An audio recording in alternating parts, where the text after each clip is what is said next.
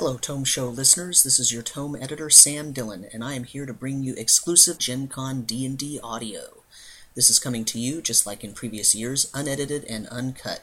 We hope you enjoy it, and if you like the show, please visit our Tome Show sponsor, Noble Knight Games, where Out of Print is available again. And if you visit their site, please tell them that the Tome Show sent you. We're late, right? Only a couple minutes. All right. Better combats. Better combats. Doesn't necessarily mean starting on time. No, you should be prepared when you show up. Whether you're on time is secondary. Let's kick it off. I thought Brandon was joining us, but apparently not. Hi, welcome to Running Better Combats, a way to tune up your table just a tiny bit. I'm Wolfgang Bauer. I'm the publisher at Kobold Press. With me, my associate, Eitan Bernstein. Do you want to give yourself a title? Editor at Kobold Press, among other things? Yeah, editor at Kobold Press, freelancer who does writing for Wizards of the Coast, Green Ronin, Goodman Games, and all sorts of other companies. Yeah, I think that's fair. Yeah. So many years of table time and thinking about game design and what works. I've been running, I'm not going to talk about how long I've been running games, because every time I do, I get a little tiny bit sad. But I've found that combat is, of course, when you have everyone's attention. And when you have everyone's attention, the game master is in the spotlight. So I'm sort of presuming that our audience here is largely game masters, dungeon masters. Is there any... Let me turn that around. Is there anyone here who's just a player and doesn't actually run the game? Wow, we have a few ideas for you as well, but given that that's two out of the whole table, I think we're going to direct our commentary primarily to the game masters.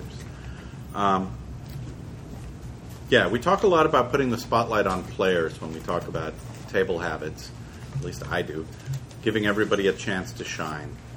My theory is that when a combat starts, it is the game master's turn to shine.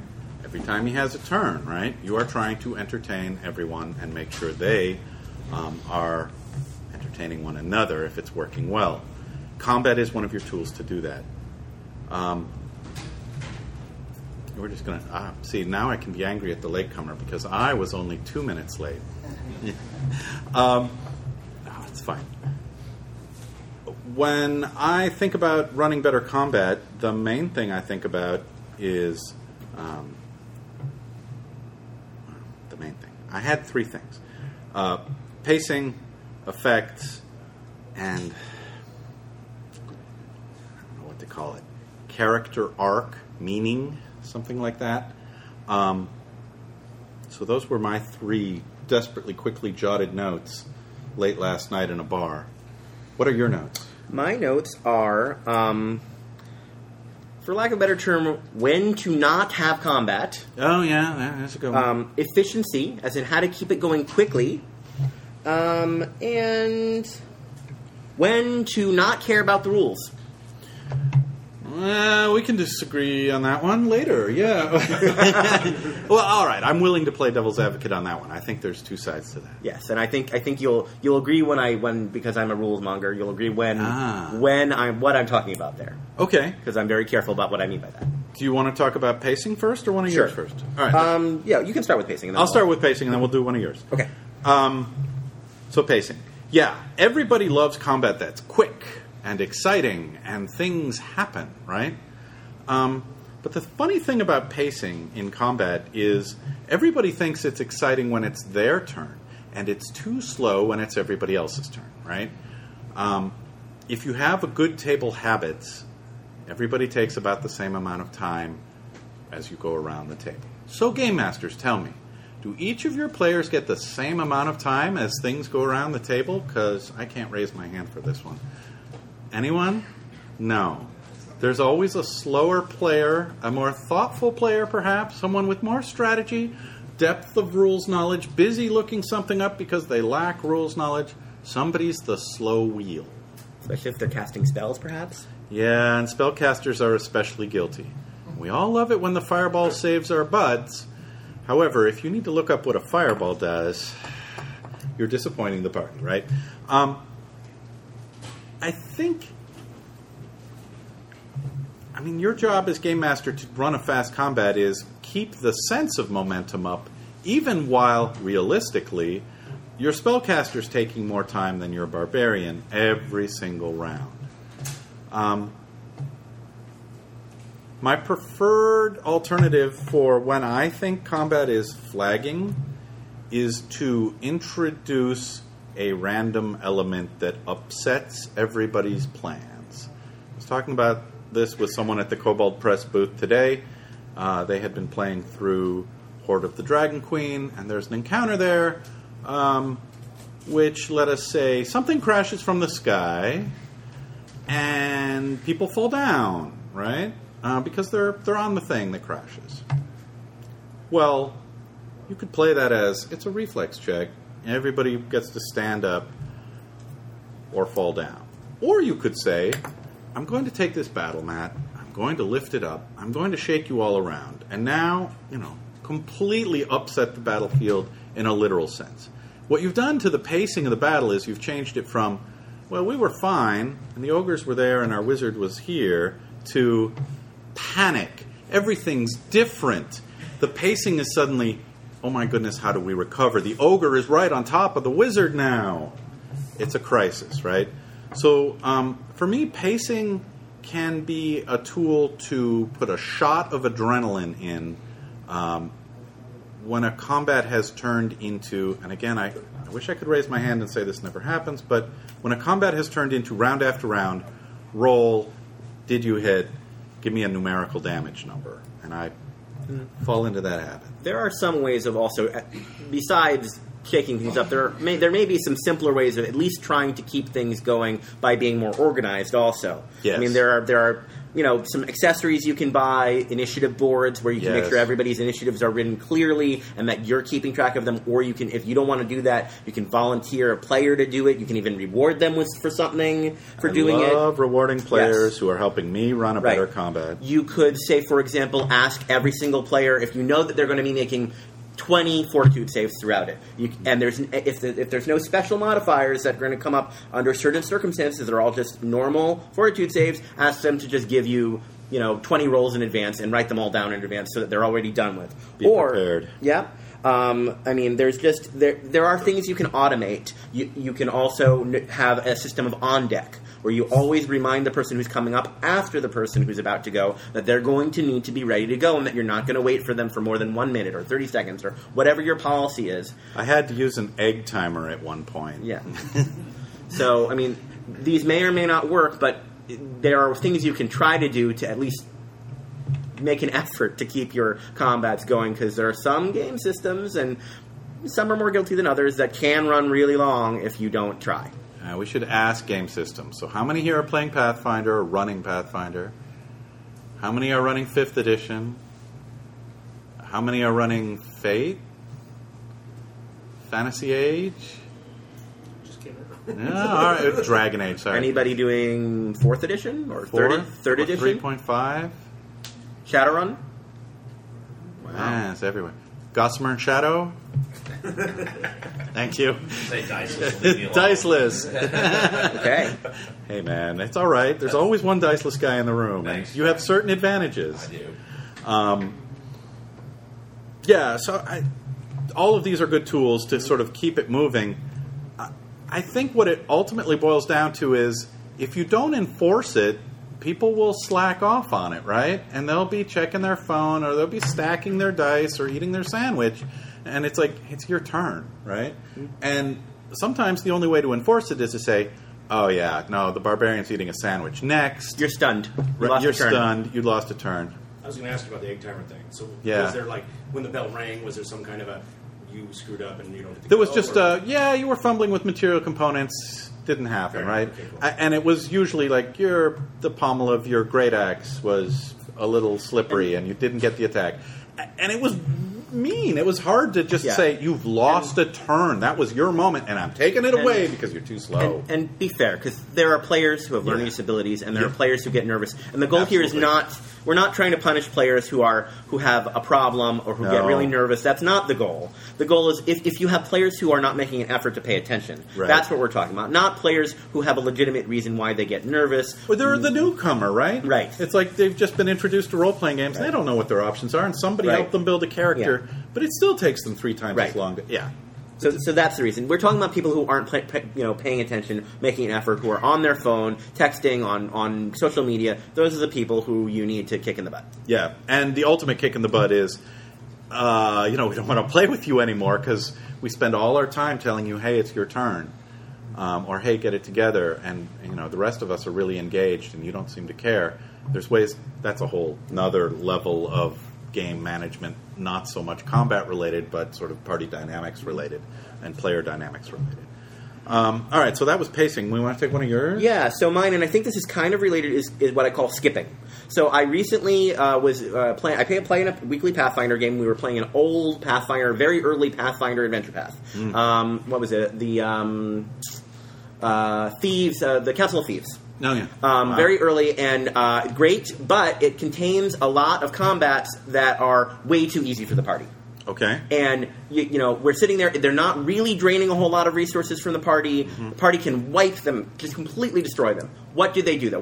This is a group of adults in there, mostly 30s and 40s. Mm-hmm. We have, at most, maybe 3 hours, sometimes only even 2.5 hours to play a week, just because everybody's really busy. Los Angeles screenwriters and publishers and busy people who don't have a lot of time, and we don't have, and often our game sessions even end up having a lot of schmoozing and not even always full gaming. So you don't want to have completely unnecessary things, and not just because they're easy, but sometimes in games you don't want to have unnecessary things because they're boring or stupid or meaningless to the story. So don't do the combats that are really just rote, is what you're saying, right? I'm saying you can. There's a place for random encounters, and there's a place for combat because people need experience, and, sometimes random encounters, okay. But there should be a limit on that. So my advice is when you are noticing fatigue in too many meaningless combats, or when you've identified, especially if you're running an adventure or an adventure path, where you're going to say, this combat is so easy,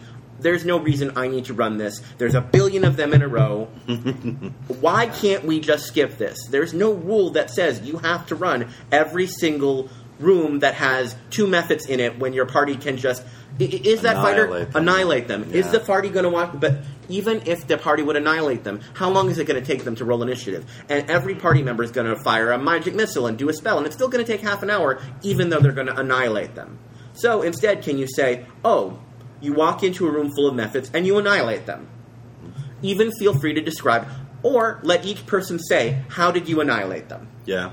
I annihilated them with a fireball. I annihilated them by lopping their heads off.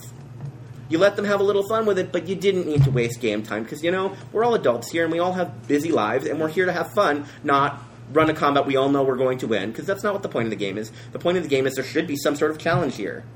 There should be. And I think some bad habits are reinforced by other things we play. The combat habit in MMOs is you grind because you need to grind. Yeah. And my sense of combat in tabletop RPG has been further and further away from that. Yeah. Right? It's like, I don't need to grind. I can just say you get 500 experience points so you level up and we can skip the orc encounter. Right. Yeah. No, I'm fussier about that, and my dungeons have gotten smaller. I guess that's one way to tune up your combat. Right.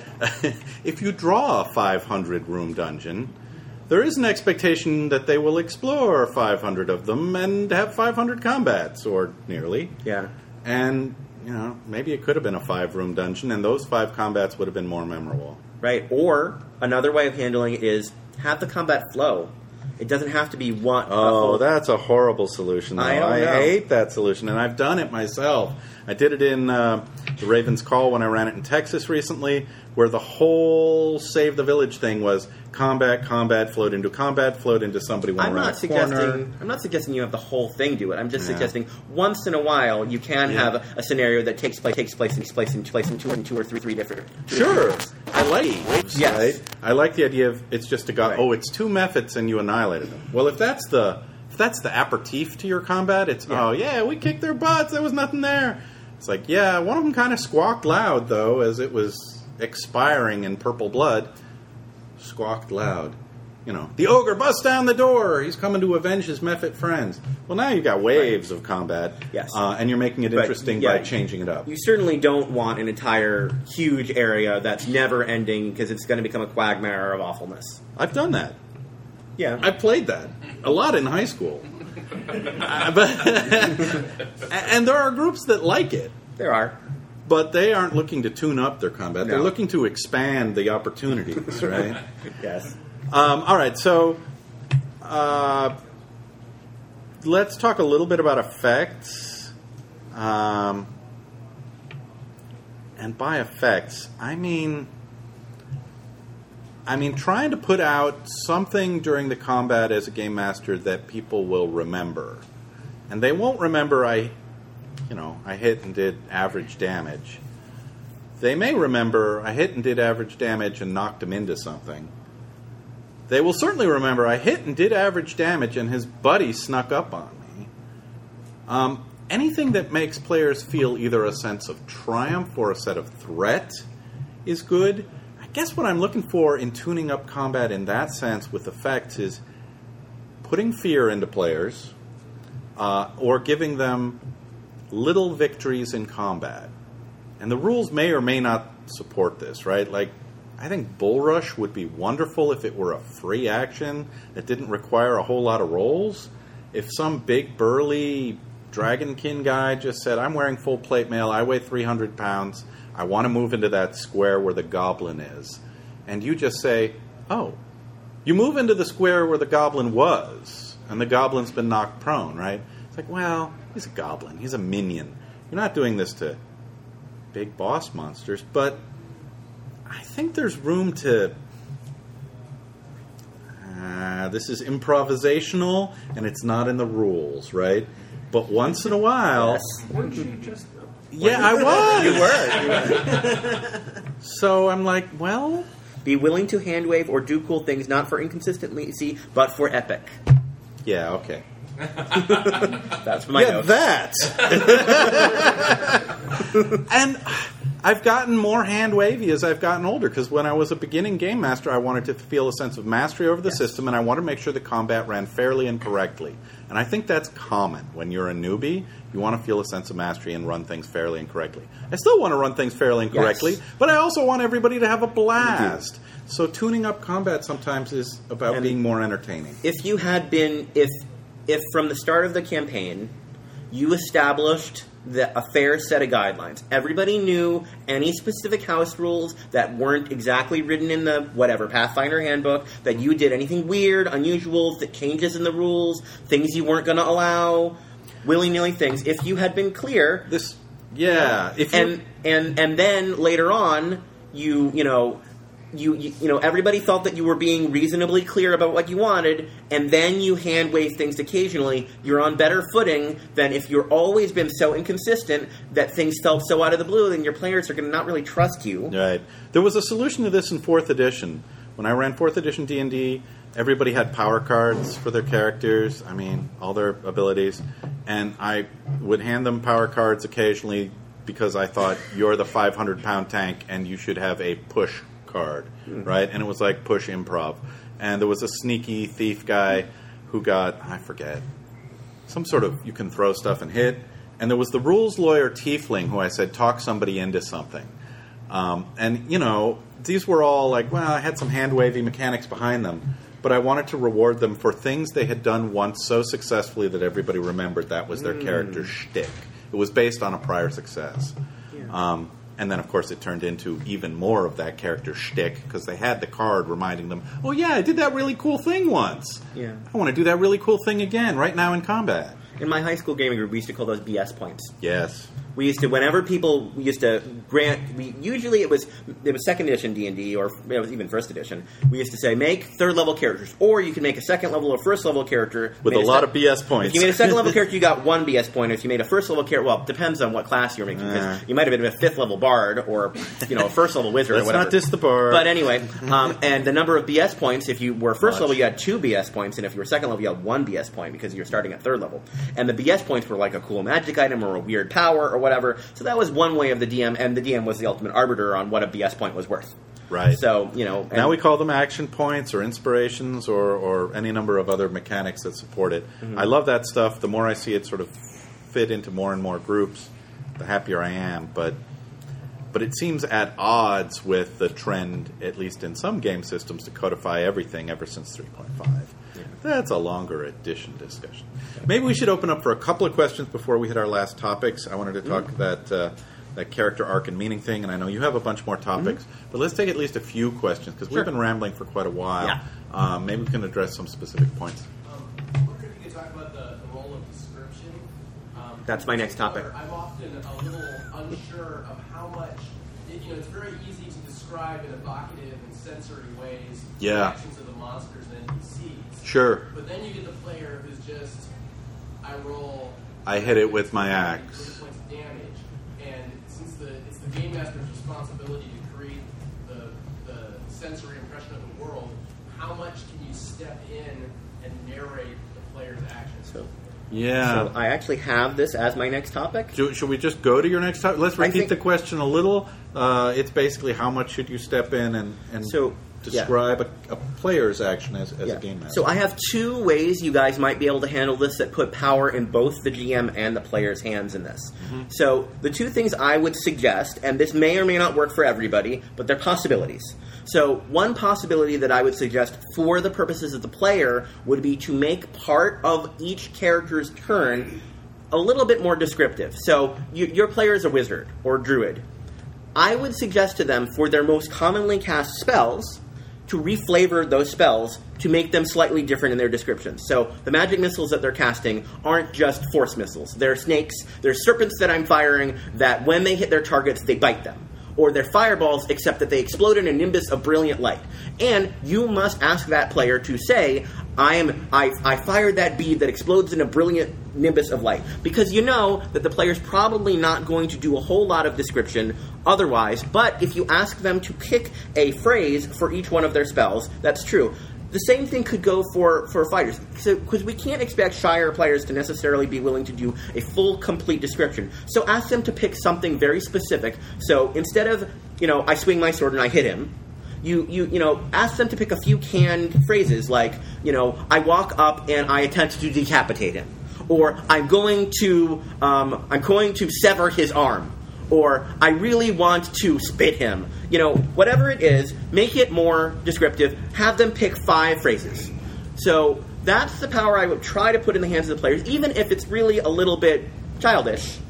And the thing I would suggest for the DMs would be, if you're willing to do it and if you don't think it's going to slow down your combat too much, you can do a very, very brief recap, like 1 sentence at the end of each combat round of what happened. So, Bob ran up and skewered the ogre, and Susan fired her fireball, decimating those 6 goblins. The Minotaur ran over and decapitated Jim. However, Eva cast Revivify on Jim, instantly bringing him back into the fight. That's all that happened.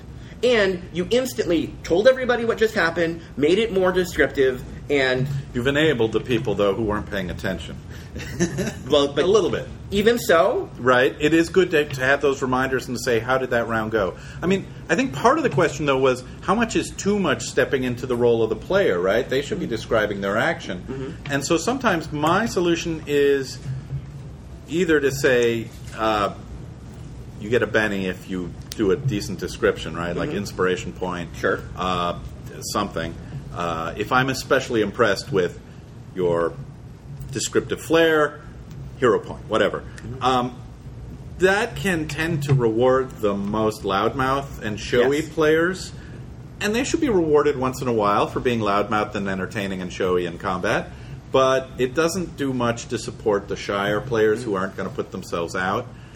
I find in convention games, I'm more inclined to step on the player's description, and I try to limit myself, because I know I will walk all over your character action if you're super shy and just not being interesting. Yeah. I try to limit myself to, it's got to be a critical hit or a critical failure for a shy player before I'll go in and start describing it. And my house rule is, if you roll a 20, you got to tell us what happened. Right? And most times, everyone's like, yay, you did something cool, and they're excited, and even the shyer players may be drawn out by that. Besides that reflavoring idea for spells and things like that, the other possibility, if somebody really is shy in-game, the other possibility is maybe they might be willing to write a little like blog post or an email summary or something expressing what their characters are doing, or a monologue or a little story or something in between sessions. I know it may not be ideal, but if our goal is to try to get the players to express something, maybe they're really shy, at least we can get them a little bit involved by trying to do that. But we're tuning them up in combat, out of combat. I know. I know. But it's better than... They're nothing. More engaged. Sure. Description is one of those things, right? It's about reading your table, and it's about knowing your players.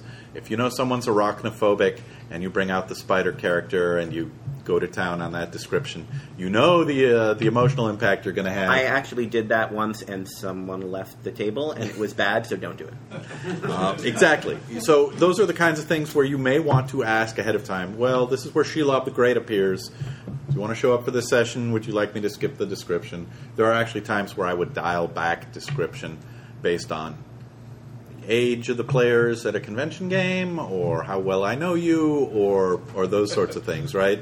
Yeah, you can even, at the beginning of if you're playing at a campaign, you can at the beginning of the campaign ask the players, are there any topics that are things you would prefer we don't cover during this campaign? And you can even do so at a campaign if you're really concerned about that. Are there any things that you would prefer you can take the players' side? Is there anything you would really prefer we don't deal with during this campaign? Any topics, anything? It's up to you if you're concerned about that. It tends to come up more in modern games than fantasy. It does. It comes up a lot. I'd actually say that, if you're playing Vampire, you may want to... In Legend of the Five Rings, for example, there was a player who did not want to deal with spiders, but there was another player who, be very careful about anything sexual. I mean, in general, because this is D&D, so obviously a little bit less likely, but it does happen. Those are touchy things. Just, don't come up in combat that often. They don't. Or they shouldn't. Or they shouldn't. They shouldn't. I think that's certainly worth doing. Some people have a certain level of glee about violent description, and other people say, I'm kind of squicked out by your constant description of eyeball gouging. Knock it off, right? That's fine. That's a tuning up your table kind of thing generally. Know what your players will enjoy and not. I want to talk about a little... Well, let's take one more question. That was just the first question. Let's take this guy over here. Okay.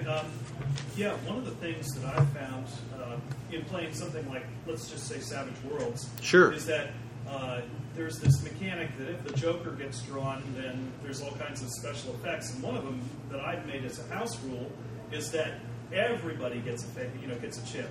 A penny.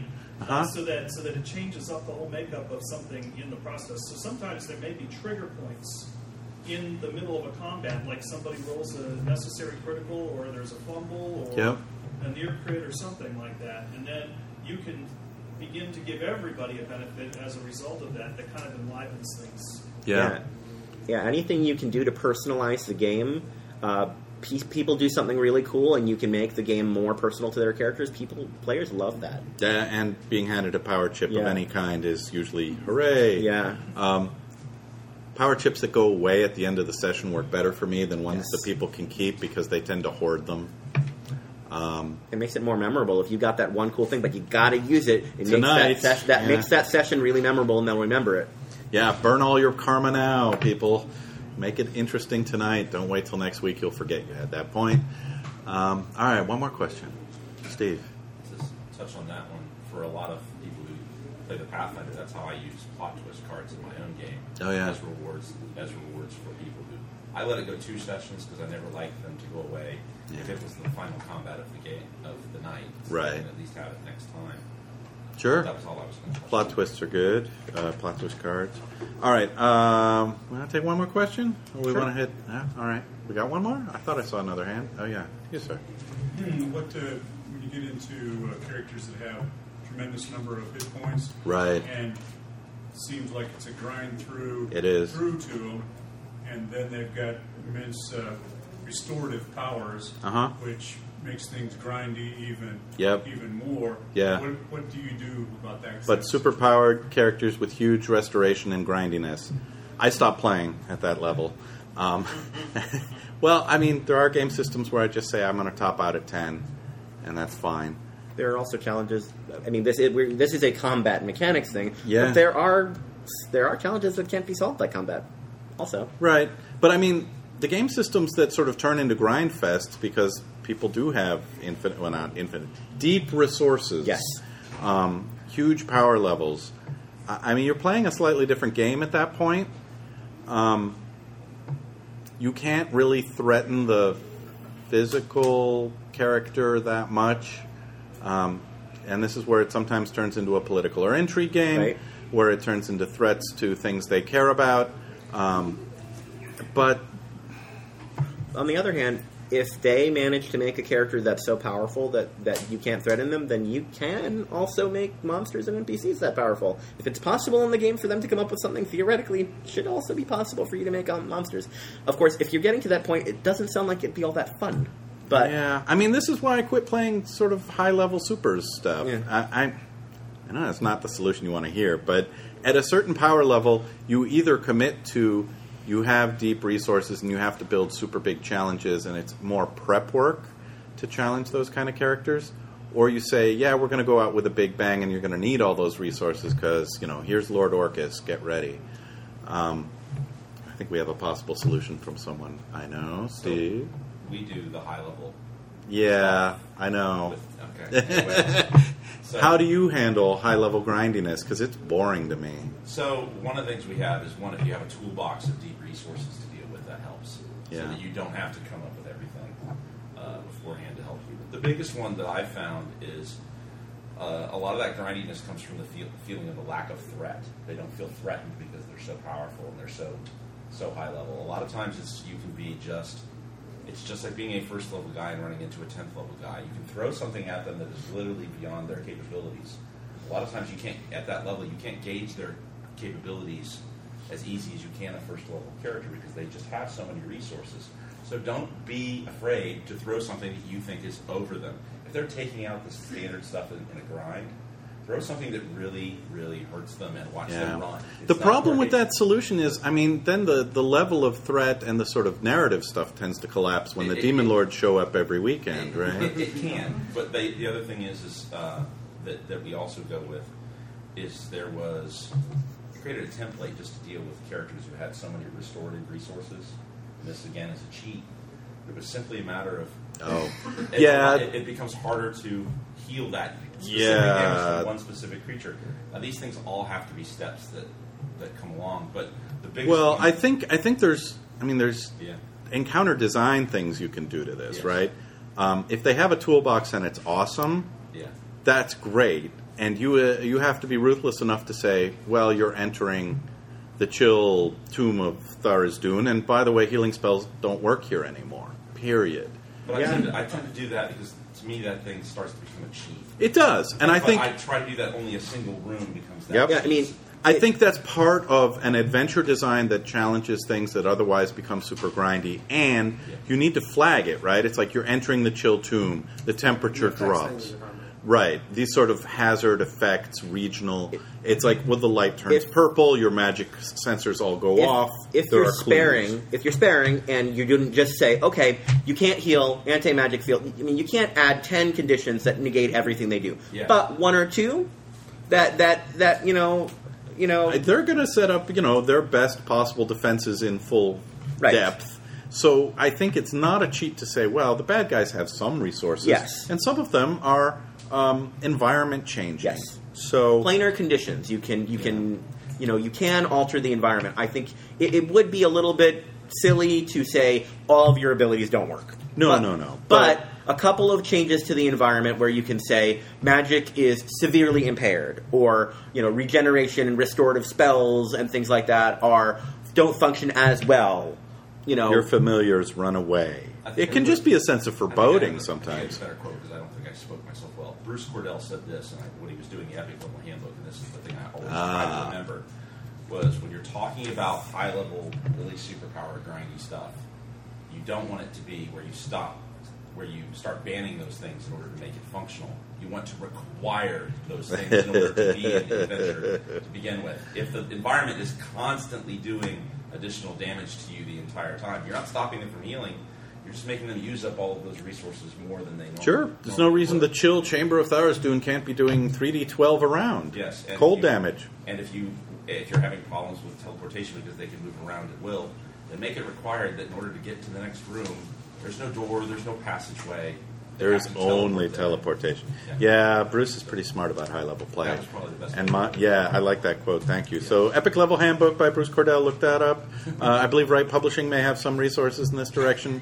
Who else would I recommend? If you're playing Pathfinder, the Mythic books from Legendary Games, my partners in the booth in the dealer hall, are all about high-powered stuff. Yeah, but we have some Mythic stuff too. Yeah, we do a little bit of stuff at Cobalt Press talking about Mythic.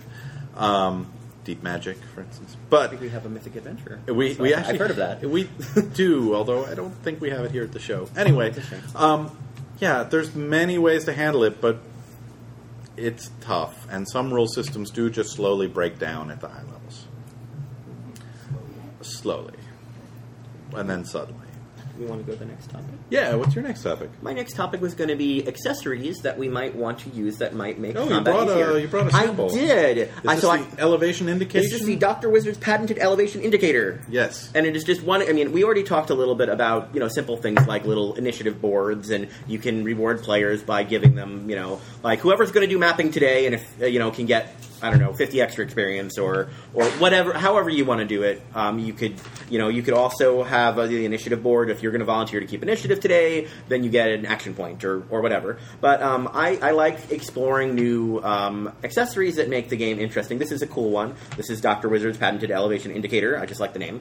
I'm pretty sure you can find one somewhere in the dealer's room. I bought this a couple years ago because I just find keeping track of height, flying characters really annoying in the game. And so you just put your flying character on top of this, and there's these matching bands. And so if you have multiple flying creatures, you can put the green band at the height you want a particular flying creature to be, and then the other green band on that flying creature. So even though you can only put one creature on top here, you could put multiple different heights if you've got 6 or 7 different flying creatures, so that you can track heights of multiple. So you have a whole flying combat, you can know where every single flying creature's height, rather than just trying to guess if that's really important to you. So that's just an example of an accessory. But I thought rather than us trying to say all the... Well, I mean, do you have any other examples of accessories? I have... Well, I'm one of these weird people who has moved further and further away from maps and minis. Sure. So that's a whole area where I have a bit of a blind spot. I no longer run anything except boss fights on a grid. Okay. But I'd like to hear what accessories people here have found especially valuable, because I'm sure... I sort of get the sense that people have... We've called on Steve a lot, so we're calling on somebody else now. In the back. I have a trick that worked for 2 of the various problems that you brought up. A lot of game systems now use a card deck in one form or another. Sure. Yeah, a lot of card decks. I went to the Expedient. Some of you may remember Tort. I realize there are only about 3 people who play that game. It's getting ready to come back again.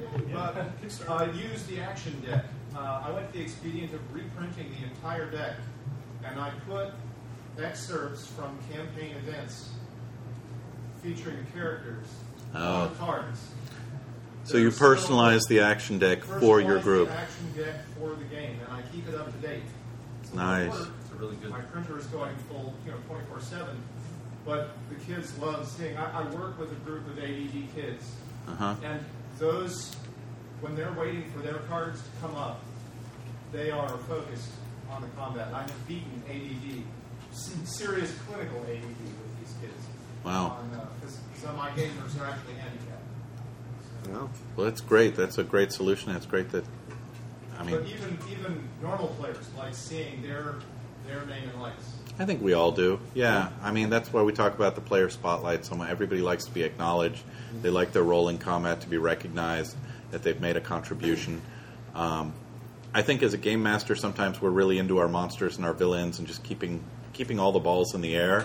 I occasionally have to remind myself, oh yeah, I should tell Anne that character action was really successful in some way, right? And to call out, oh. I mean, the way I acknowledge their success is generally, you cast your spell and let me describe what a complete and total success it has been, right? by saying these monsters get blown out into the next cavern or what have you. And sometimes I am busy just ticking off numbers or boxes and points. So I don't know if this counts as an accessory. It's one of the reminders on my GM screen. Yeah. One of the reminders on my GM screen is just reward success, right? It sounds easy, but I find that often I do fall into that rhythm of numbers, location, what are we doing, and frankly, the genres we play are all heroic genres, pretty much. And even a Call of Cthulhu character who's doomed to go insane very shortly likes to know that their insanity is serving some greater purpose, right? So those moments in combat are kind of leading into my last topic, which is this character arc and meaning thing, which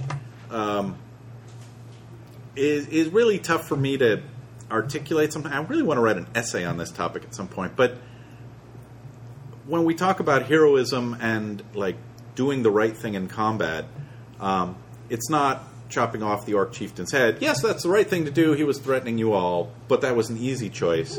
The more interesting ones to me are the dilemmas, right? It's, well, these two children are barreling down the hillside in some way, and there's also an orc chieftain who is running off with, the Lord Mayor. Well, now what?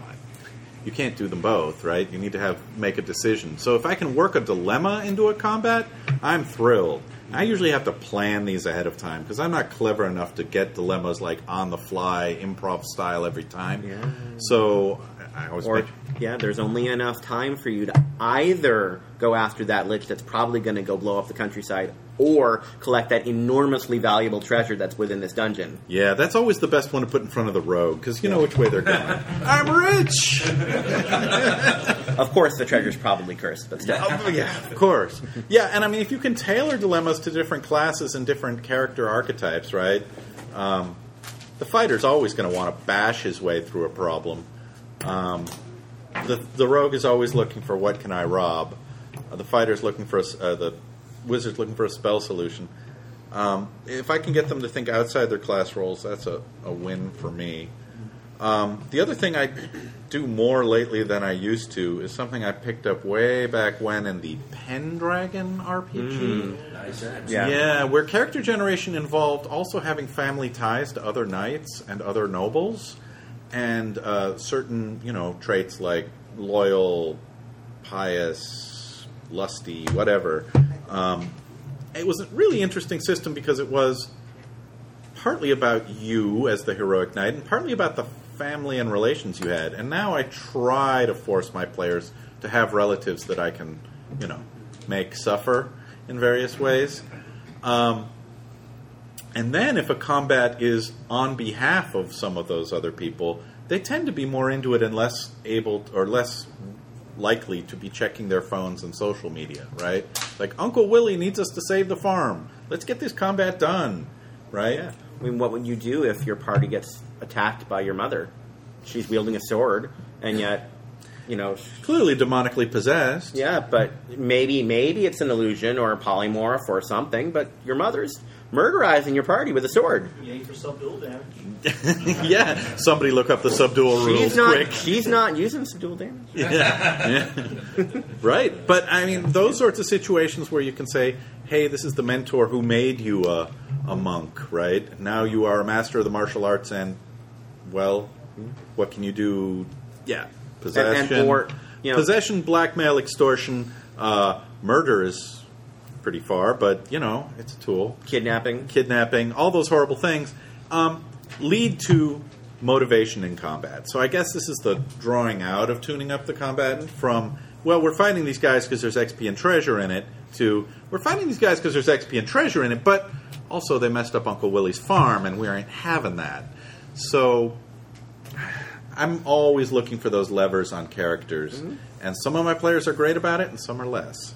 Yeah, I mean, there should be good reasons to fight in combat and also good reasons not to. Oh, yeah, we're going to go back to not fighting. Yes. In the combat seminar. Yeah, Gutsy move. I still feel like tuning up your combat means you need to know when the combat should happen, also when it shouldn't happen. Yeah. So, Well, how many people grind through combats where they think to themselves, I'm wasting my time with this whole encounter, but somebody wrote it in? Yeah. See, there's like a third of, almost half the audience says, Sometimes you get halfway through and it's obvious, though. It's you obvious. Call it, Yeah, I mean, sometimes I will just call it halfway through. It's like, okay, you're going to need to do another 75 points here, but it's just math at this point, and I'm bored. And would you feel bad if a character died in a meaningless, stupid, boring combat? Yeah, I would. I would feel bad, not because there isn't supposed to be some chance of random death, because there is supposed to be, but because it was boring and meaningless. Yeah, I try to avoid those fights, but you don't always know. Sometimes it is halfway through before you realize, this is sort of a waste of our half hour. We should have had a better fight. And, you can blame the game designer, or you can say, I should have skipped this encounter. If you can read the material ahead of time and spot those, more power to you. I think we had a question.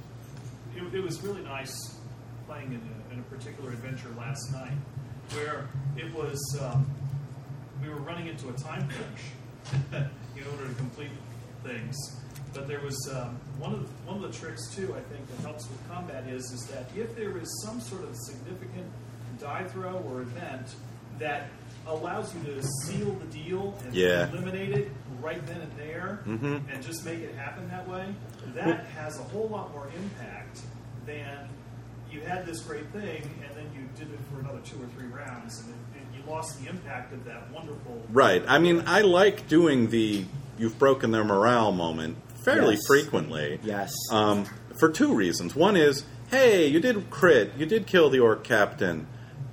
Yay, you, right? You've just had a big combat success. Let's reward that.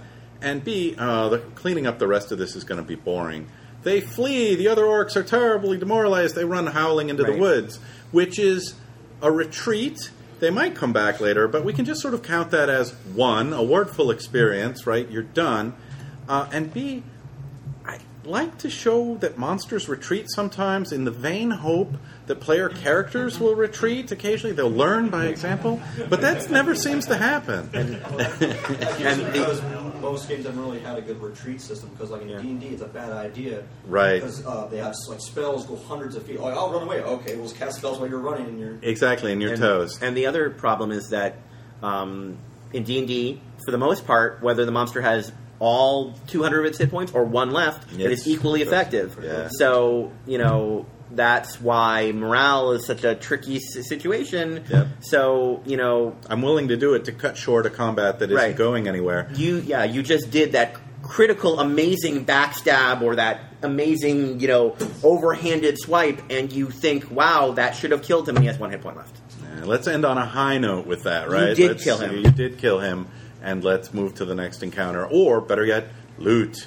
Yes. But that's a separate seminar. Ooh, questions? Someone we haven't talked to. Yes, you, sir. Well, I think the key to the retreat is having an adequate terrain system that allows them to prevent that fireball from 170 feet away as they're moving 60. Yeah, lines of sight and cover, and then it's like a whole wargaming thing. And then if the players choose to do the I'm running after them, then that actually is kind of a new encounter. Yep. But if you just sort of have them run down this giant plane, then it turns into picking them off as they run away. If we assume at least some of the enemies you're having your PCs fight have some contingency plan that they might have to run away, some of them should. That's why I only play in forested terrain. The 5th edition Teleport, D&G has a decent chase system rules, so the retreat can suddenly turn into a chase instead of just I move 6, they move 6. Right, which is like that's not a solution. That's yes. You said for hot dots, read adventures beforehand. Just watch for those stale comments will be bad. What are sure signs of those? Sure signs of a stale combat. combat. How would you know that this counter looks like it's probably going to be boring? Some maybe it might be boring, maybe. Yeah, I mean, it's not easy to spot ahead of time necessarily. If there's good descriptive text around it, or an interesting treasure, or the room has an interesting hazard in it, that's better than, it's a barracks with 13 orcs. But those are the easy ones. Is it just a cave with no features whatsoever, and and 15 goblins with no special abilities, no tactics, and no gear, and nothing of note to them, and if they're it's an just encounter, going to attack you. Right. If it's an encounter without a plot point in it, without a treasure that's important, or without a tactical element, right? Yeah. If there's nothing beyond the monster stats in it, then I'm like, well... It better be in the very end. You open the door and things attack you. What? There are monsters that interesting. I mean, I think Medusas are tons of fun. Yeah. there are plenty of monsters that are inherently interesting enough just based on their own abilities to fight them. Right, but humanoids, orcs, ogres, that stuff tends to be boring unless something else is supporting them plot-wise, treasure-wise. Yeah, if there was a speech by the leader of the orcs insulting you... Yes. Enough that you really want to kill them, that could be enough in and of itself for a low-level party. But if it's just you open the door of the orc barracks and the orcs attack you, that could be boring. Once or twice, sure. That encounter was thrilling the first time I ran it, right? Yeah. I remember that being really exciting. And this game in Texas I keep referring to, there was an 11-year-old player, everything was new to him. Sure. So I didn't skimp on the pretty standard encounters because his eyes lit up when his archer hit anything, right? It's like, I just want to give him targets, a world full of targets, right? Because he was thrilled, and it was a fathers and sons game, 3 fathers and their 3 sons, and it was just an awesome game because knowing your everybody, audience. that's knowing your audience, right? And the kid was happy, his dad was happy because the kid was having a good time, and everyone else was like, hey, our archer's kicking butt, let's give the kid some dice. So that was an opportunity to shine and rewarding his success, and he was, hooked for life on RPGs. And people can enjoy the camaraderie of kicking ass. Yes. And there's something to be said for that. If you're having fun in kicking ass, then maybe that doesn't matter. But if and when it starts to feel like it's boring and we've been here before, yeah, that's when you make the decision about whether or not that encounter just doesn't have to happen. You kill the orcs, you run away, they surrender, whatever. Yeah. Yeah. The escalation die in 13th Age is great for just ending things faster. Mm-hmm. I don't know if you're familiar with this mechanic, but okay, a lot of nodding heads. Good, it's gotten out there. People know it. If you don't know it, look it up. Escalation dice. It's free SRDs. It's free SRD. It's just a cool way to give everybody a bigger and bigger bonus until the combat is over quickly. And that's a nice way to go. All right, well, we're running out of time rapidly. Maybe we take one more question and wrap? Sure. Just about. I mean, how many of you are here for the thing after this? Oh. There's a thing after this? Oh, yeah, there's always a thing. I think you're here for that. I may have to skip on that, depending on... Brandon told me he was taking that one, but we'll see. I hope he is, because otherwise it's just me, and that's scary. Well, let's not do that. Campaign mechanic. Oh, okay. Well, that's a separate topic. I mean, I'll do it. No, that's fine. That is a separate topic. I told Brandon was coming. Moving on. Let's wrap up the combat topic, and I at least need to take a little break between panels. Yes. But, yeah, I mean, the table is what you make it, and you want to have players who are your partners and having a good time. A lot of tuning things up is making sure that, time limits are respected, that you're giving people opportunities to succeed and rewarding that success, that you're knowing when to drop a dull encounter or end it through morale or retreat, or, hey, that was just a big hit and it's over, let's move on. And some of it is, the more engaged you are as a game master, I find a combat that is boring me, I am likely to be a worse game master running it, because I'm sort of going through the motions too. So you're rewarding yourself by skipping those. You're also rewarding your players, because the encounters that you're high energy about, and I find often, standing up gets me way more excited about the encounter. Those are the ones that you should be doing. You can't do every encounter standing up full of energy, bouncing off the walls, but all of your encounters, all of your combats should excite somebody and make somebody happy. So find what it is that's cool about it and plug that thing. That's my last word. What about you? It's all about having fun. So keep that in mind, and if it's not fun, well, think about why it wasn't fun, and maybe get some feedback from your players. Was this fun? Why wasn't it fun? And then try to see if you can make it more fun next time. Yeah. Thank you all for your excellent questions and your attention. We'll maybe see some of you for the next panel, tuning up your whole campaign, not just the combat. Thank you.